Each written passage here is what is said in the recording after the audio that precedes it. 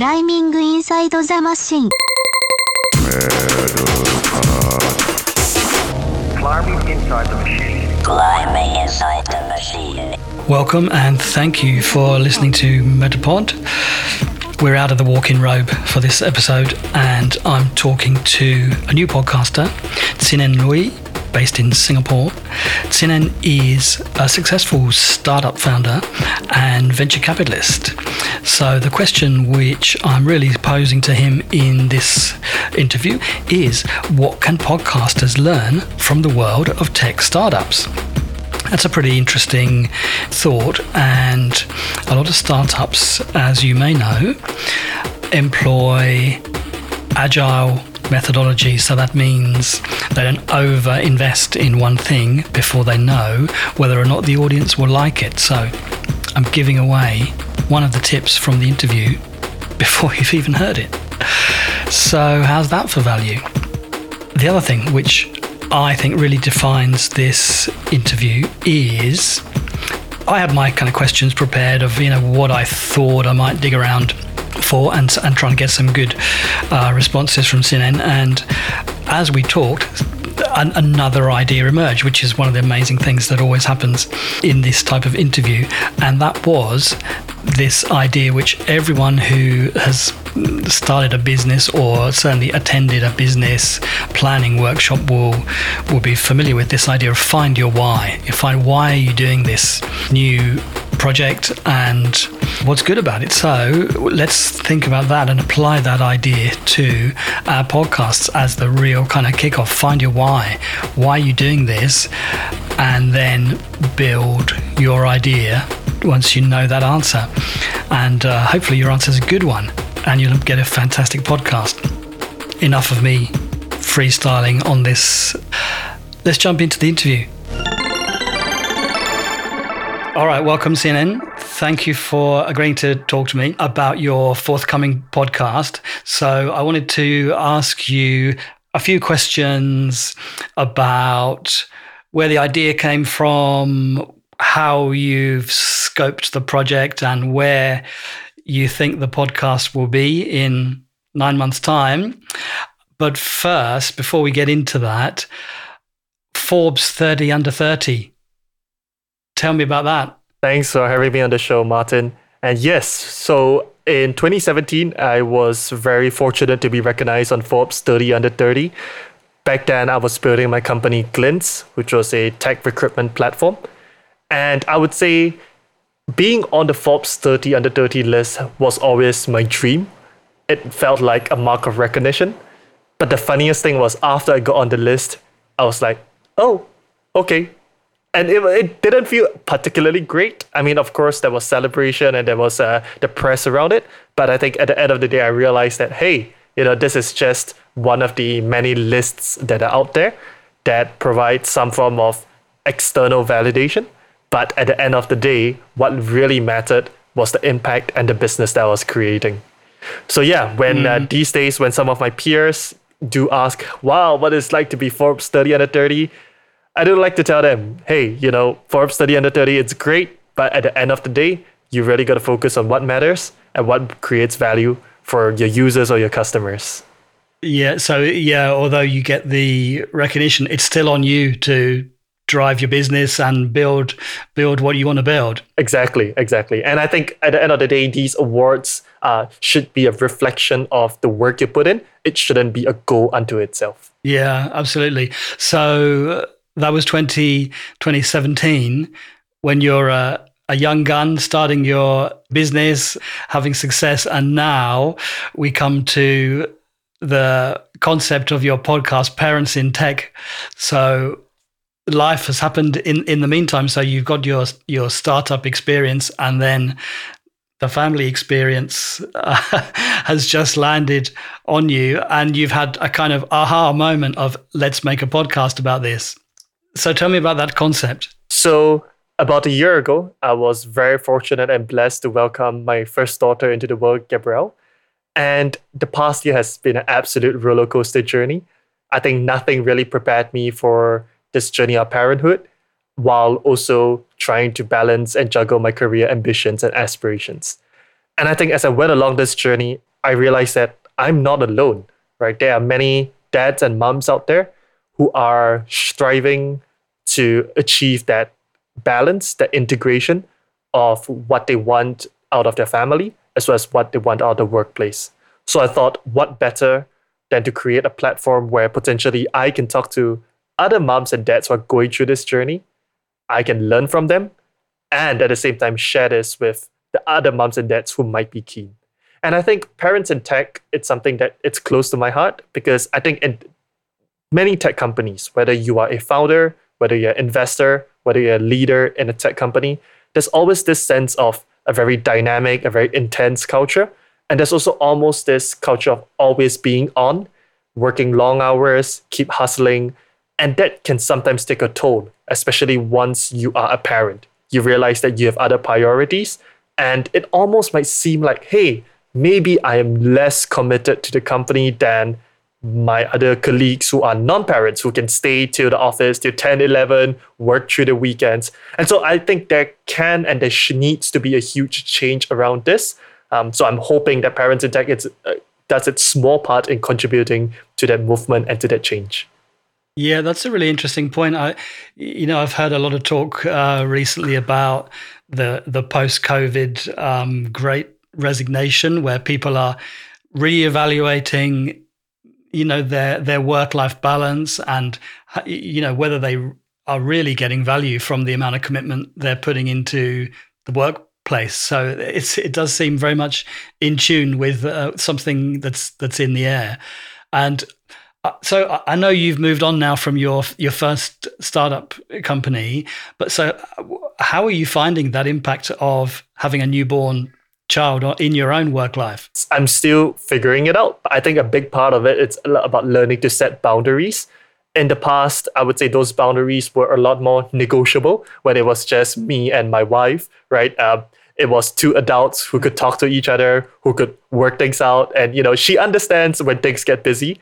But when you have a newborn, when she's hungry, when she's uncomfortable, when she's sleepy, yeah, they don't understand. They just exactly they want it now. They want it right away, right? It's not like I can tell my newborn, hey, give me 2 minutes to send off an email. that doesn't work. And I think that really helps to put things into perspective on where priorities need to be and also how to go about managing my schedule well. So it's almost to a point where I need to I have learned, for example, the sleep schedule of my daughter, and I've learned to schedule meetings around that so that I am available to put her to bed at least. And once she's sleeping, I can get on with work. So I think it's really a journey that has been, I would say, not easy. And it's always, I feel like I'm always learning. My daughter is also growing, so her patterns change along the way. But I think what I want to really share and hopefully do through this podcast, it's to create a sense that, hey, you might be going through a tough time as a parent, maybe as a new parent, as a parent with kids who have grown up, but you aren't alone in this, right? There are other people who have faced such challenges. And most importantly, it's to hear their stories and to be inspired, but not necessarily feel like you have to copy or compare with them, right? There's this idea where, we always compare whether or not we are giving our children the best, whether we're being the best dad, the best mom.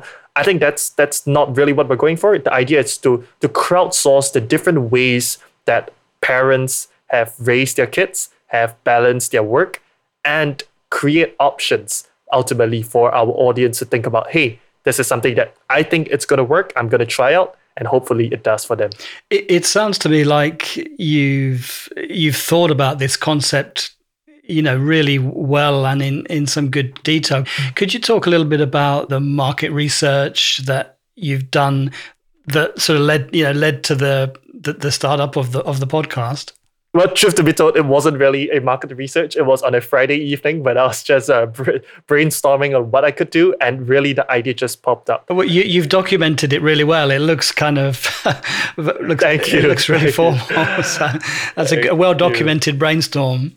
So I think the origins of this came about when I was inspired by some of the great podcasts that are around in Southeast Asia, where they talk to entrepreneurs, investors, and tech leaders. And I was really inspired after listening to some of them. But then as I thought, okay, what can I bring to the podcasting audience? What can I bring to the Southeast Asia community? I felt like we do not need yet another podcast to just talk purely on how to build a company, how to grow a company, right? There are people who have done that and are doing an excellent job at that. And then I go on the other side and look at what's on the parenting side, because that's something I'm trying to learn. And I realize, hey, so many podcasts out there around parenting and family are actually created for, I would say, the American audience or the European audience, right? Now, parenting styles differ very differently. I mean, Asian and Western, but even within Southeast Asia itself, there's just so many ways, so many nuances. And I thought, what if there's a way for me to kind of like bring this together and create conversation, not just about how to be a better parent, not just how to be a better entrepreneur, investor, or tech leader, but how do you do both, right? And when you're good at one, I strongly believe that it helps the other. Yeah, so it's very much drawn out of your own experience, this kind of fusion of family and tech startup business life. You mentioned, some of the other business leaders in Southeast Asia. Have you got a sense of what is the trend in podcasting in Singapore or wider? I noticed that many of the podcasts in Southeast Asia are actually interview-based, which is quite interesting because when I think about some of the podcasts, the popular podcasts, when I heard, let's say in the US, quite a number of them are, for example, the talk shows. I think Joe Rogan is one of the best. Of course, he does have guests on, but I think virtually all the podcasts in this region are interviews. And I think that's really because there's so much interest in the human stories of what people go through. And I think the ability to be able to capture some of those emotions through an interview that's in audio, as compared to, let's say, a written interview or an article, it's really quite unique and distinctive. And I think that's really where the beauty of magic of podcasts, at least in Southeast Asia, comes by. It's because when you hear the voice of someone whom you highly respect, I think that just creates that sense of intimacy and connection that it's very hard to replace. So we're just kind of in the warm-up stage of just doing the setup for the podcast now. And I've been really interested by some of the ways you've approached your decision-making. And I was curious about whether there are any learnings that you've had from your experience of the startup world that you've applied to this as a project. Very much what I learned from the startup world. It's the lean methodology. Don't think too much. Get a product that's, I would say, like the minimum viable product. Get it out, get feedback, and see where we go from there. And that's really how I would say this Parents and Tech podcast came about. In fact, I think it's only less than a month since the idea was formed, and here I am just yesterday doing my first interview recording, hoping to launch it over, I would say, the next 1 to 2 months. I think the idea is I want to start small. Try to get it out as quickly as possible. And I love this saying that I heard when I was building my company, right? If you are not embarrassed by the first product you launched, it's already too late. I think there's a grain of truth in it. So it's almost like, I know it's not going to be perfect. It's not going to be 100% polished. I'm not a professional podcaster, but I think I want to get started as quickly as possible and see what my audience has to say about that. Yeah, I always say to the podcasters that I work with that there's a massive amount of learning that will happen in that first season, and it's useful sometimes to think exactly like that, in a way that first season is a pilot. It's a place where you can experiment and you can learn and develop your own technique as a host and find what is the sort of sweet spot for you. So yeah, it's interesting to use that minimum viable product terminology. Out of all the people that I've worked with, it's really interesting for me to hear the timescale that you've worked in for this project, because you strike me as being like super well prepared, and everything is documented and accessible, and there's a plan, and it's really impressive. So I just wonder, have you got any preparation tips that you could share with people who are thinking about coming on this same journey? I think one of the things that I really learned, it's ultimately, why should people listen to you? and to answer that question in an honest and truthful way, right? I think the way I think about it, it's you don't have to be the most impressive, the most accomplished person to start a podcast. I think you just got to be real and genuine to yourself, right? And to find a topic that is close to your heart and you yourself are passionate about. If anything, I realized over this past 1 month of preparing for our podcast, it is a lot of work, right? It is a lot of work to think of the content, to invite guests, to schedule, to set up your podcast, just so many things. And that's even with your help, Martin. So I can't imagine trying to do this alone. But yeah, I think there's just so many things that at the end of the day, it really has to be something that comes from the heart, a topic that you are passionate and you genuinely want to learn more about, right? So almost for me, sort of like the selfish motivation in inverted commas, it's for me to learn how to be a better husband, how to be a better father, and also how to be better at the workplace, right? And the best way I can do that is by speaking to people. The podcast is almost like a documentation, a record of the conversation that we have. And so that's really what it inspires me to start this. Even as I thought about what would go into my first season, I thought what better way to stand to speak to moms who work in technology companies, because my wife is a mom who works in a technology company, right? So it's about understanding who is the audience that you have and working with that in mind.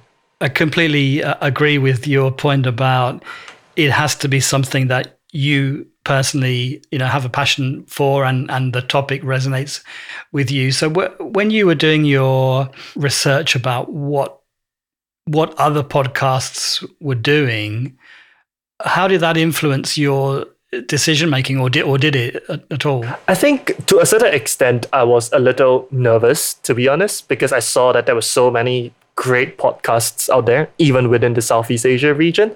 And so it was a matter of, hey, I have so much respect for these people, but how do I create additional interesting content and bring value to the audience, right? I don't want to be, for example, interviewing the same set of people, asking the same set of questions, and then it's kind of like that was really the struggle and the nervousness that I had. So I think a big part of it was trying to figure out, okay, what is something that's slightly more unique and what's different, and ultimately would justify someone taking 20, 30 minutes of their time, even if it's in the midst of a commute, to listen and to participate.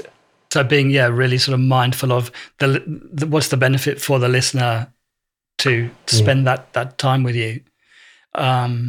It's a little bit like I've experienced recently some business mentoring, and one of the classic questions that the mentor presents you with is about find your why. Find your why are you doing what you do? And then when you can say that in one sentence, then that's the building block that everything else goes on. It seems so simple, but actually it sort of needs a little bit of formality around it to actually arrive at that answer. Like you don't always just know what the why is. It does need a little bit of reflection sometimes. Yeah, totally agree about that. We're just getting into this kickoff phase, and you've recorded that first interview. How did you find that? I was nervous, I would say. I remember usually, for meetings, I would just go into the link a minute before it's scheduled. This time I went in 15 minutes, had to do all my sound checks and make sure I was recording. And I would say I was a little nervous, right? Especially when it happened. So, but I think it's once again the kind of thing that I believe through practice, and by doing, I'll get better. But even in this first interview that I had, I just felt so inspired with the mom that I was speaking to. She has 3 teenage children, and just hearing how she was able to evolve her parenting over the 20 years of being a mom, I think that is something that's inspiring and something that gives me almost like a glimpse into the future of what life would be like for me 10, 20 years from now. And I think that's really the interest and the power of these stories that I'm really excited to take and share with my audience. When you launched into that first interview, what kind of preparation did you do? I think it's very much about, of course, understanding where my guests' professional background are, But I think even before the interview, just also understanding a bit more about her family, what were some of the lessons that she learned as a parent, and thinking about maybe the one or two key things that I really wanted to share in terms of the perspectives and her uniqueness. That was really what I was keeping in mind. And then as the interview started, it was pretty much free flowing. But I think podcasting also helps me train and develop active listening, right? Because it's not just about a set list of questions and then you rattle it off like a checklist. I think that would serve to be a very boring podcast.